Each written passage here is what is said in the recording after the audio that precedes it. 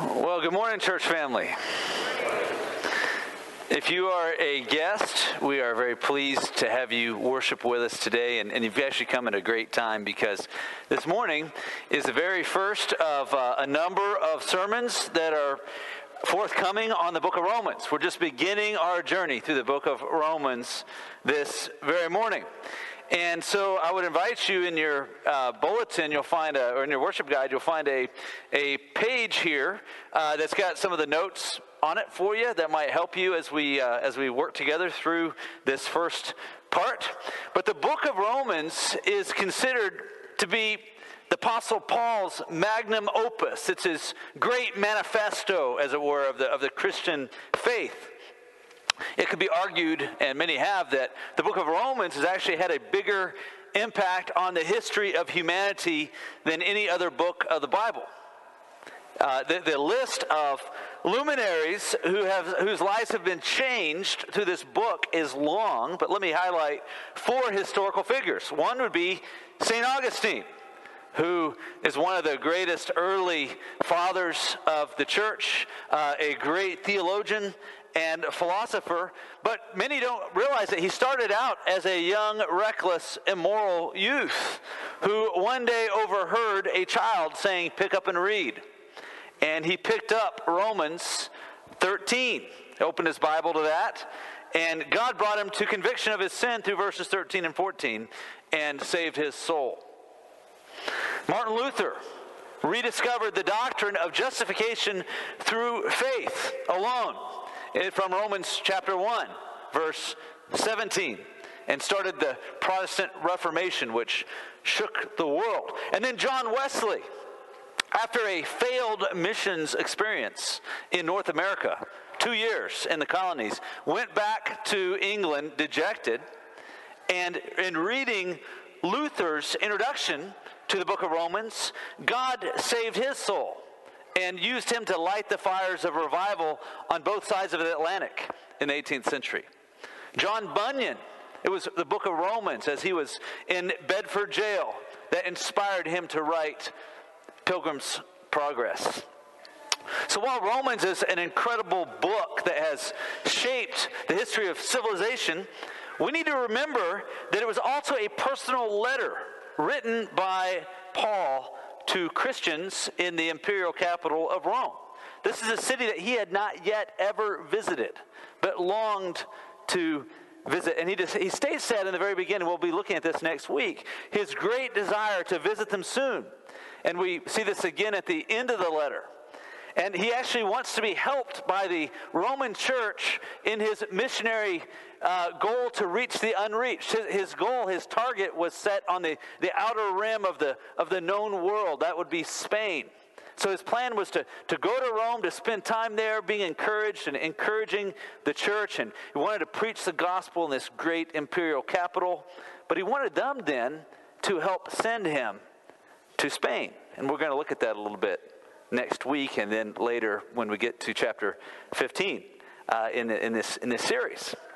Well, most scholars agree that Paul wrote Romans during his third missionary journey.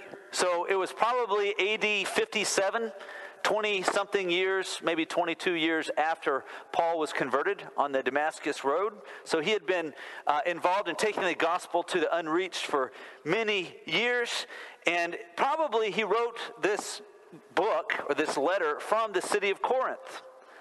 Now, we get some of this from internal evidence. There's a lot of internal evidence. Some of it is we states at the end of his letter in chapter 15 that he plans to come to Rome to finally visit them after taking an offering that Gentile Christians throughout Asia and Europe had contributed to help the impoverished Jewish Christians in Jerusalem. And so he's about to leave and head east with a plan to then come back west on his own volition. Well, little did he know that it would be 3 more years before he'd actually make it to Rome, and he would do so in chains. But we see in this letter that Paul was concerned for the unity of the church in Rome. The church was made up of Gentile and Jewish Christians, and he is calling them to unity around the gospel. So his agenda here is to help unify the church and to prepare them for his visit, Okay, and in doing so, he unpacks very systematically the message of the gospel. And so in the book of Romans, Paul answered the question that we looked at a month or two ago that Jonah asked God himself. How can you be righteous in two ways? How can you be righteous both in your just wrath against sin, which is what Jonah was all about, forgetting that he too was an enemy of God? Okay, how can you be righteous in your judgment and in your wrath, but also righteous in your grace by forgiving your enemies? I mean, you can't do both at the same time and be righteous, God. That was Jonah's accusation and question. And Paul answers that.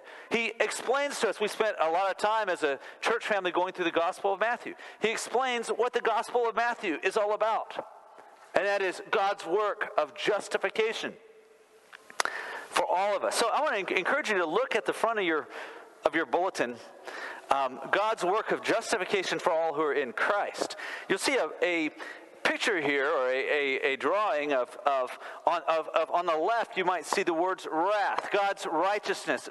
Romans is all about God's righteous wrath meeting his righteous grace at the cross of Jesus Christ. The red here on the cross symbolizes his grace, the blood of Jesus covering our sin, and the darkness on the cross here is representing our sins being laid on Christ, and therefore God being both just in his wrath and in his grace. The wrath of God meeting the righteousness and the grace of God on the cross. So how can sinful people be reconciled with a holy God? I mean, we are all sinners. Well, the answer is righteousness, not our own righteousness, but God's righteousness given or imputed to us through faith in Jesus Christ.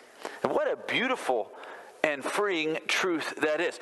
Luther reflected on his discovery of this precious truth in Romans chapter 1:17 with these words. He said, I had greatly longed to understand Paul's letter to the Romans, and nothing stood in the way but that one expression, the righteousness of God. Because I took it to mean that righteousness whereby God is righteous and acts righteously is in punishing the unrighteous. Night and day I pondered until I grasped the truth that the righteousness of God is that righteousness whereby, through grace and sheer mercy, he justifies us through faith. Thereupon I felt myself to be reborn and to have gone through open doors into paradise. The whole of Scripture took on a new meaning, and whereas before the righteousness of God had filled me with hate, now it became to me inexpressibly sweet in greater love. This passage of Paul became to me a gateway into heaven. End quote. So if I had to summarize all that into one line, it would be good news. Good news for the nations.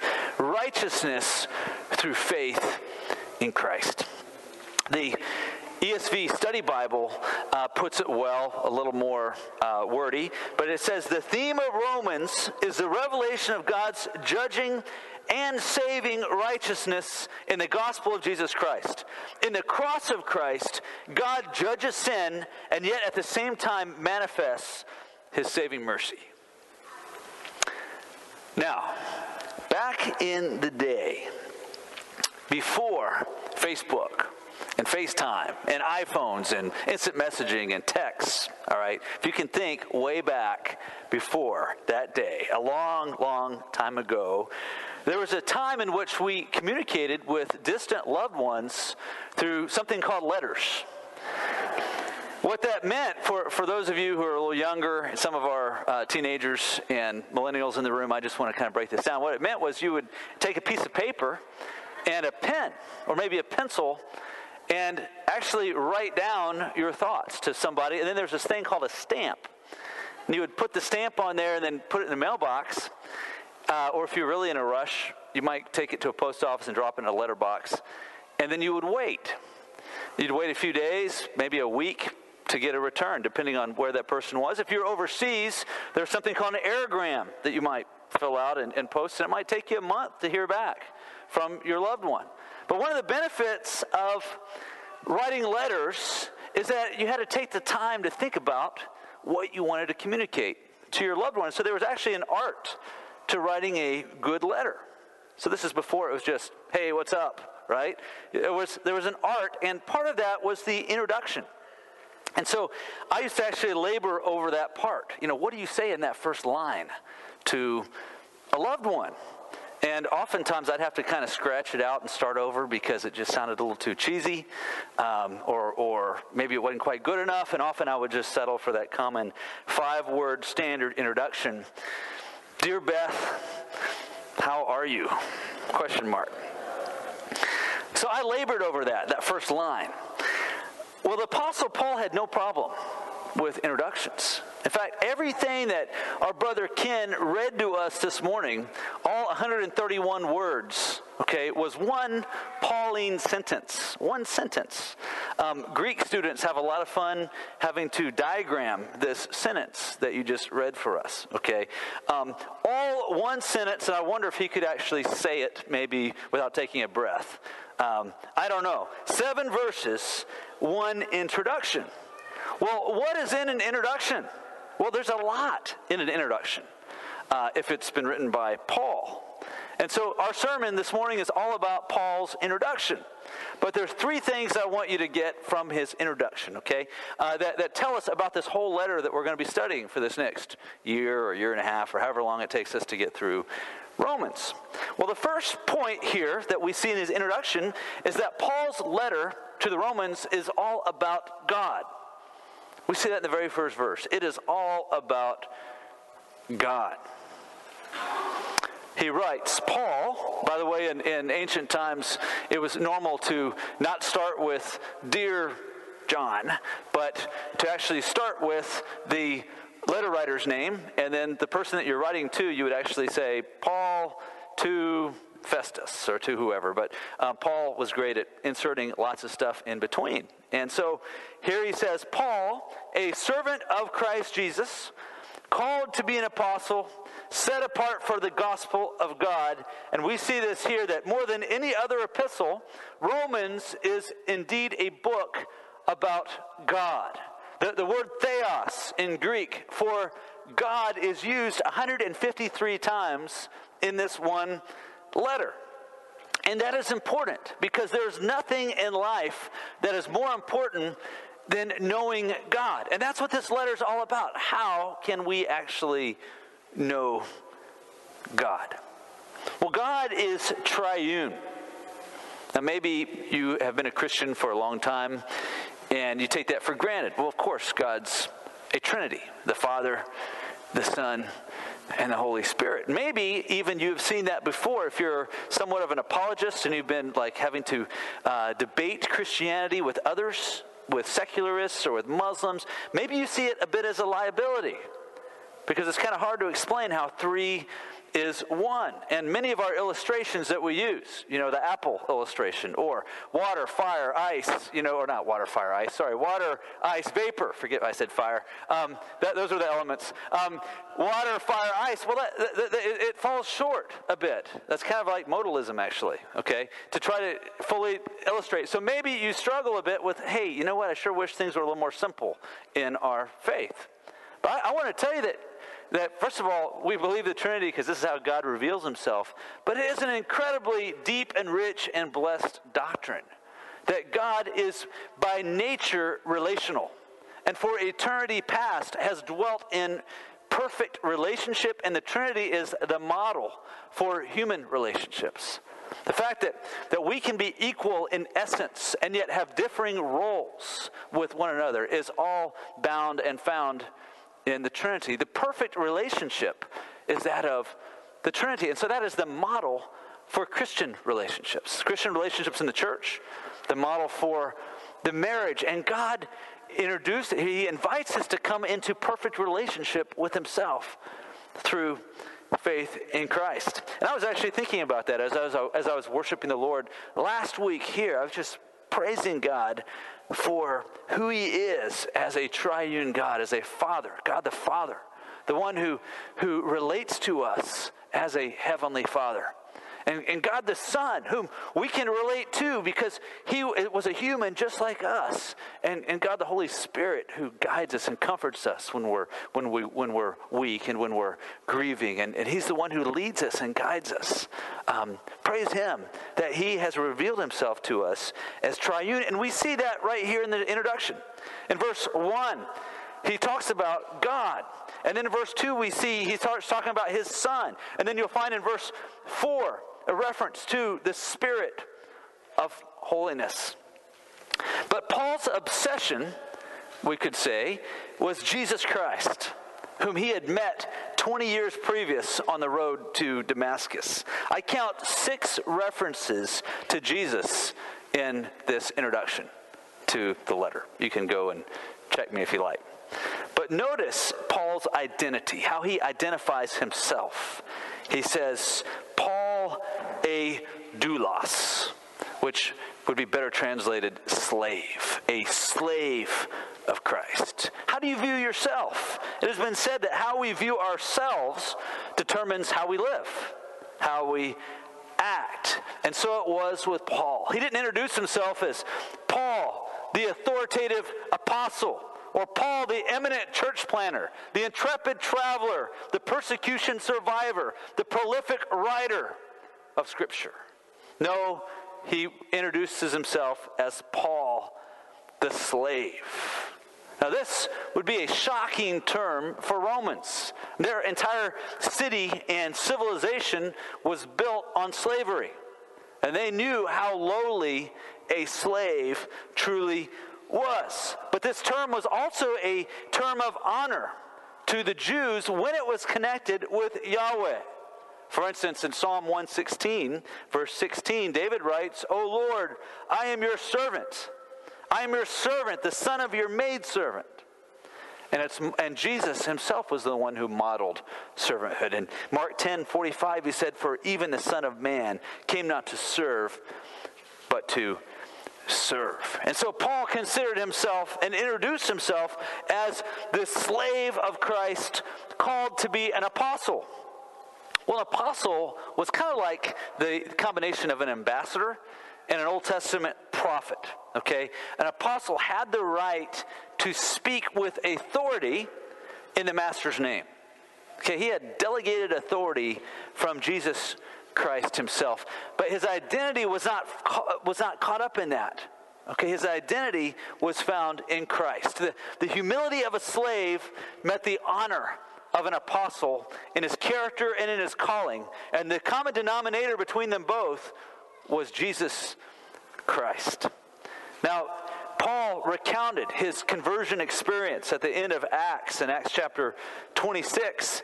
When he met Jesus on the road to Damascus, Jesus called him to know God, and to make him known. We read in Acts 26, verse 14, Paul's recounting of his experience. And he says, and when we had all fallen to the ground, this is after he saw the bright light, I heard a voice saying to me in the Hebrew language, Saul, Saul, why are you persecuting me?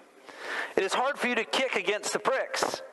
And I said, who are you, Lord? And the Lord said, I am Jesus whom you are persecuting.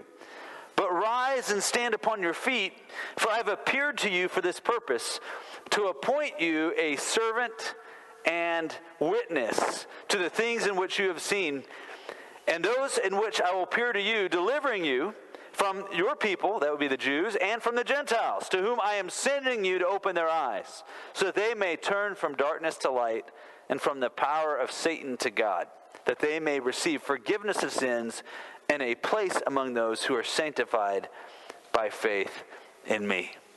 So Paul's mission was to know God and to make him known. And that's exactly what he is teaching us in this letter of Romans. And he had been going at it now for over 20 years. Well, number two, second point that we see in his introduction. First, Paul's letter is all about God. Well, Paul's letter is also all about the gospel. And we see that in verses 2 through 6. Now, a little over 20 years ago, I had I was first introduced to John Stott's wonderful commentary on the book of Romans, and I would commend it to you if you're looking for one. And there's a multitude of commentaries, but an excellent commentary on the book of Romans would be by John Stott. And so he detailed 6 aspects of the gospel in these 5 verses, from verse 2 through 6. The origin of the gospel, which is God. The testimony of the gospel, which is Scripture. Actually, he used the word attestation, but that was a little too Ivy League British for me, so I'm substituting the word testimony. The substance of the gospel, Jesus Christ. The purpose of the gospel, the obedience of faith. The goal of the gospel, the honor of Christ's name, and the scope of the gospel, the nations. So let's look at each of these. Some of you are like writing really fast right now. Well, let's look at the origin of the gospel, which is God himself. Verse 1b, we read that Paul was set apart for the gospel of God. The gospel of Jesus Christ belongs to God. It was his plan from the very beginning. See, the gospel wasn't like plan B after Adam and Eve ate the fruit in the garden. Okay, it messed things up for us all. All right, before that, the gospel was God's plan. Adam and Eve indeed had free will. I would argue freer will than we have because it wasn't yet tainted by sin. And yet, even though they made that decision on their own, okay, of course they had some temptation from the serpent, but they truly made that decision. I mean, they could have not eaten the fruit, right? Even though they truly had free will, it was God's sovereign plan for the gospel to take place, which necessitated a fall. How that all happened, there's some mystery. Both are true, but the gospel was not a scramble for a plan B. From eternity past, the gospel was God's plan to showcase his grace for eternity. And we're going to be talking about the gospel 1 billion years from now. So don't ever tire of it. The gospel belongs to God. The origin of the gospel was the plan of God from the beginning. And so when we share the gospel with other people, let's make sure that God gets the glory in that and that he is the very first point. In fact, I try to always start when I'm talking with people about the gospel to make sure they understand that God made them. Like God made you should be the very beginning of it all. Okay, now you may say that in different ways. You may loop back to it in a conversation. But people need to understand that God made them. God made everything. But God made them specifically and wonderfully. And that means he has ownership rights. Okay? God owns the gospel. God delights in the gospel. And so this is the second point from Stott, the testimony of the gospel is the Scripture. Just as all roads in the Roman Empire eventually led to Rome, all roads in the Bible, all the Old Testament scriptures and the prophets all point to the gospel of Jesus Christ. And we see that here in verse 2. Paul says, which he promised beforehand. That is the gospel of God, which he promised beforehand through his prophets in the Holy Scriptures.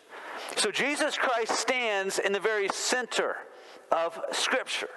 He is the Son of Man of Daniel chapter 7. He's the suffering servant of Isaiah 53. He is the Word who was with God and who was God back in Genesis 1, who created the world through the word of his power. That's Jesus Christ. And so the substance of the gospel is Jesus Christ. Verse 3 through 4. Paul writes, concerning his Son, who was descended from David according to the flesh, and was declared to be the Son of God in power, according to the Spirit of holiness, by his resurrection from the dead, Jesus Christ our Lord. There's a lot packed into those two verses. But here we see that humanly, Jesus was fully human. We see what we call the hypostatic union, this union of God and flesh, right here in verse 3 and 4. That Jesus was the physical descendant, according to the flesh, from David. So he was a real human being. In fact, with the rights of a king, because he was the descendant of David. But he is also deity, declared to be the Son of God in power according to the Spirit of holiness, by his resurrection from the dead. Well, if you want proof of Jesus' deity, the proof is in his resurrection. His resurrection, according to Paul, declares it, that Jesus was whom he claimed to be. So in this introduction, Paul testifies to the birth, the death, the resurrection, and the reign of our Lord Jesus Christ. Now there are titles that Paul gives Jesus. Remember that Christ is not Jesus' last name. That's a title. It meant Messiah. So that had special meaning for the Jews, the Jewish title, right? The promised one, the king. And then Paul also uses the word kurios, which means Lord. And that's a term that the Gentiles would have been very familiar with, right? A title, like a master, a sovereign over you.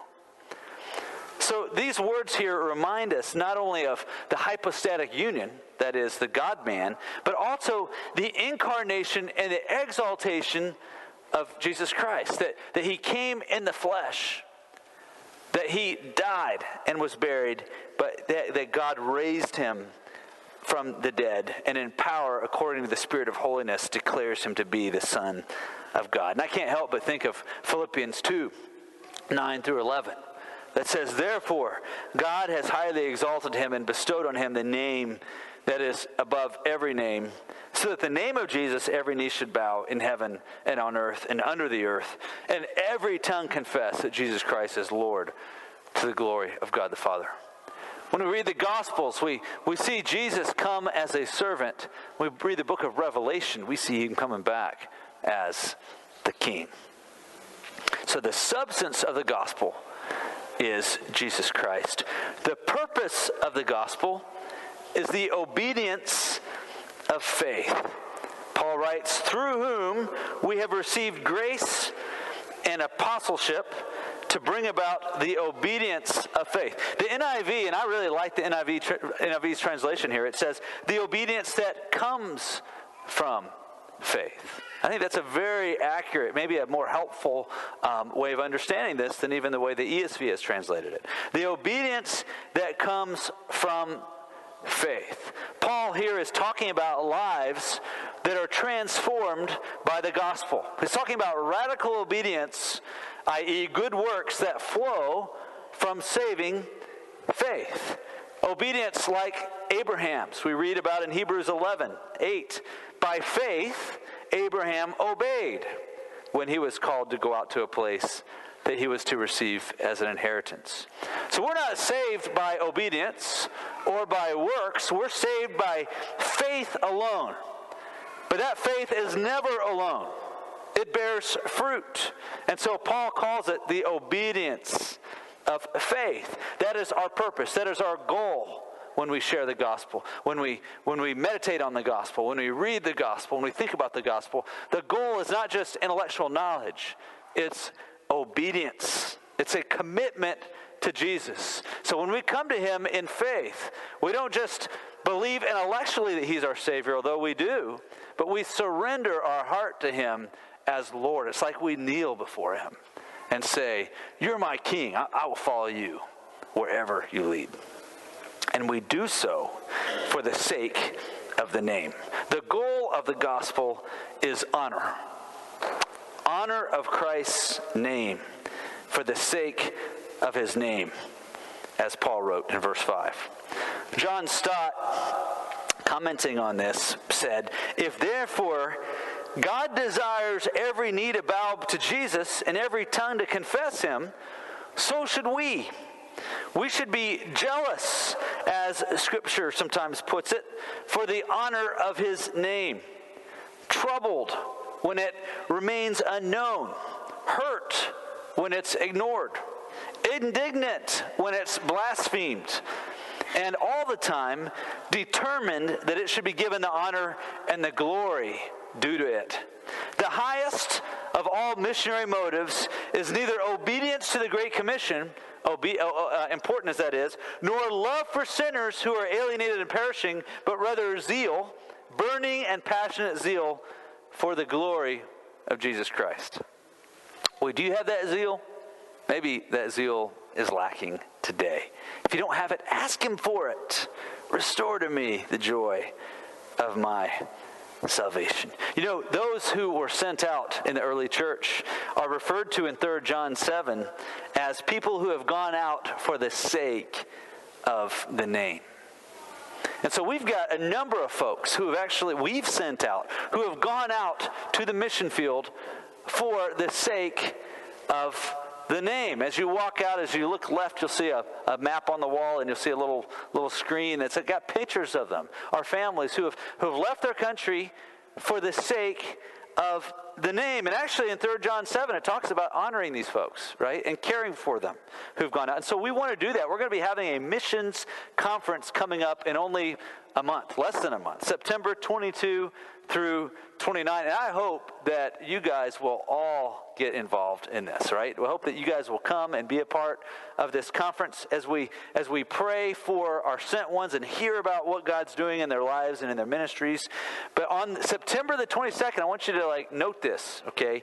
The first Sunday evening, we'll be having a missions fair to honor our missionaries. And so it is the responsibility of our life groups, okay? Now, I know not everybody here is in a life group, but most of you are, okay? And so every life group has a missionary assigned to it. And so it's on you, life groups, to make sure that you represent your missionary well, that you honor them for the sake of the name. So now is a good time to start thinking about it and strategizing about how you're going to do that. Now, last year was great. We had pictures, we had memorabilia from places, we had food. I have a great memory of watching my mom eat, I think it was either a fried worm or some kind of a bug. Caterpillar. Oh yeah, but these were I'm sure legally directly imported from Zambia, right? Caterpillars. And I was impressed watching her crunch that bad boy down. So from what I hear this year, we may actually have a little contest. Missions team can decide for sure, but it was floated, the idea was floated that I would actually be a judge. And so I was thinking about recruiting my youngest, Bunny, to help me make that determination, who is best representing their missionary. So you might think about that. Food goes a long way with my heart. Think about whatever may go a long way with Bunny's heart if you want to be number one. But what really matters is that we do this to honor the Lord by honoring his sent ones. So if you're in a life group, if your life group leader hasn't talked to you about it yet, I'm not sure our life group leader has talked about it with us yet, sweetheart. That's me. Hold your life group leader to the fire. Now's the time to be getting ready for this missions conference, right? For the sake of the name. But also, the scope of the gospel is the nations. All the nations, Paul writes. He says, among all the nations, including you who are called to belong to Jesus Christ. And here's what I want you to think about this morning. Okay, we talk about the nations a lot and missions a lot. But I want you to remember this morning that like the Romans, we are the nations. Right? We are not Jerusalem. We're not the epicenter of it all. Okay, this great missionary effort that's been going on for 2,000 years. We're the recipients, like the Romans, who were to help Paul in this movement in getting to the unreached. And we'll look at that next week. Okay? But we are the nations, and aren't you glad that his plan, as it's being clearly unpacked in this letter, was not just for the Jews, but it was for all the nations. God has a heart for all peoples, from every race and every language and every nation, geopolitically and ethnically, every people group. God desires for people to come to know him. And so the missionary strategy that Paul used, he found the workers in the harvest, all right? So that's us, right? We're the workers in God's harvest. And so each of us has a responsibility not only to cultivate a relationship with God, to know him, but each of us has a responsibility to make him known to others. And so we have a number of folks in our community that need to know the gospel, that need to hear of Jesus, that need to see God's grace in action. And one of the greatest ways that I think that our body can do this is through the Heights ministry. A number of you are involved in this awesome ministry. Right now, we're already up to 75 kids from all the schools in our community. These are kids. A number of them are coming literally from the nations, are from cross-cultural family backgrounds. And these are kids who are struggling in their school. And so we're partnering with the schools, and on Tuesday and Thursday afternoons, we're going and picking up these kids and bringing them here and sitting down and trying to give them one-on-one tutoring. And we've got a lot of volunteers in our church doing a lot of things, and praise the Lord, like we've got all the volunteers we need right now for Awanas, which is pretty awesome, except an Awana commander. We still need that. We've got volunteers with teaching all the Sunday schools, young, old. We've got that, but we actually right now need some more tutors for the Heights. Is Pam Bristol in the room? I don't see her in the room. She's probably working with the children right now. But if you don't know who Pam Bristol is, she's the one you want to talk to. If you volunteer at the Heights right now, raise your hand. Just kind of look around. So if you're at all interested, keep your hands up. Look for someone whose hand is raised and ask them to introduce you to Pam, who will delightfully enlist you after she's vetted you and done all kinds of other stuff to come and serve with the Heights. But what an opportunity to minister to our nation right here in Niceville. And let me say, men, you guys are some of our most awesome tutors. A lot of these kids don't have dads who are involved in their lives. So you guys as men coming, getting off work, say at 4 and coming in here, it can be such a role model and an encouragement to some of these kids, and such an opportunity to build a relationship with them and to share Christ with them. So let's come to our third point here. Paul's letter is about God, and Paul's letter is about the gospel, but Paul's letter is about love, grace, and peace from the Lord. He writes in verse 7, "To all those in Rome who are loved by God and called to be saints, grace to you and peace from God our Father and the Lord Jesus Christ." This is finally the greetings from Paul, the conclusion to his greeting.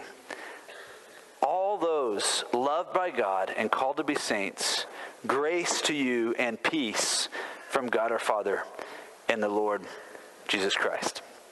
So according to verse 7, those Christians who lived in this imperial city of Rome in 57 AD, which was about 25 years after the death of Christ. These people were Christians because God had called them to be so, and he loved them dearly. And the same is true for you and me, if your faith is in Christ. So if you're a Christian, if you're here this morning and you say, yes, I am a Christian, give thanks and glory to God for calling you to be his child. And be encouraged. Your salvation is not based on your own righteousness, right?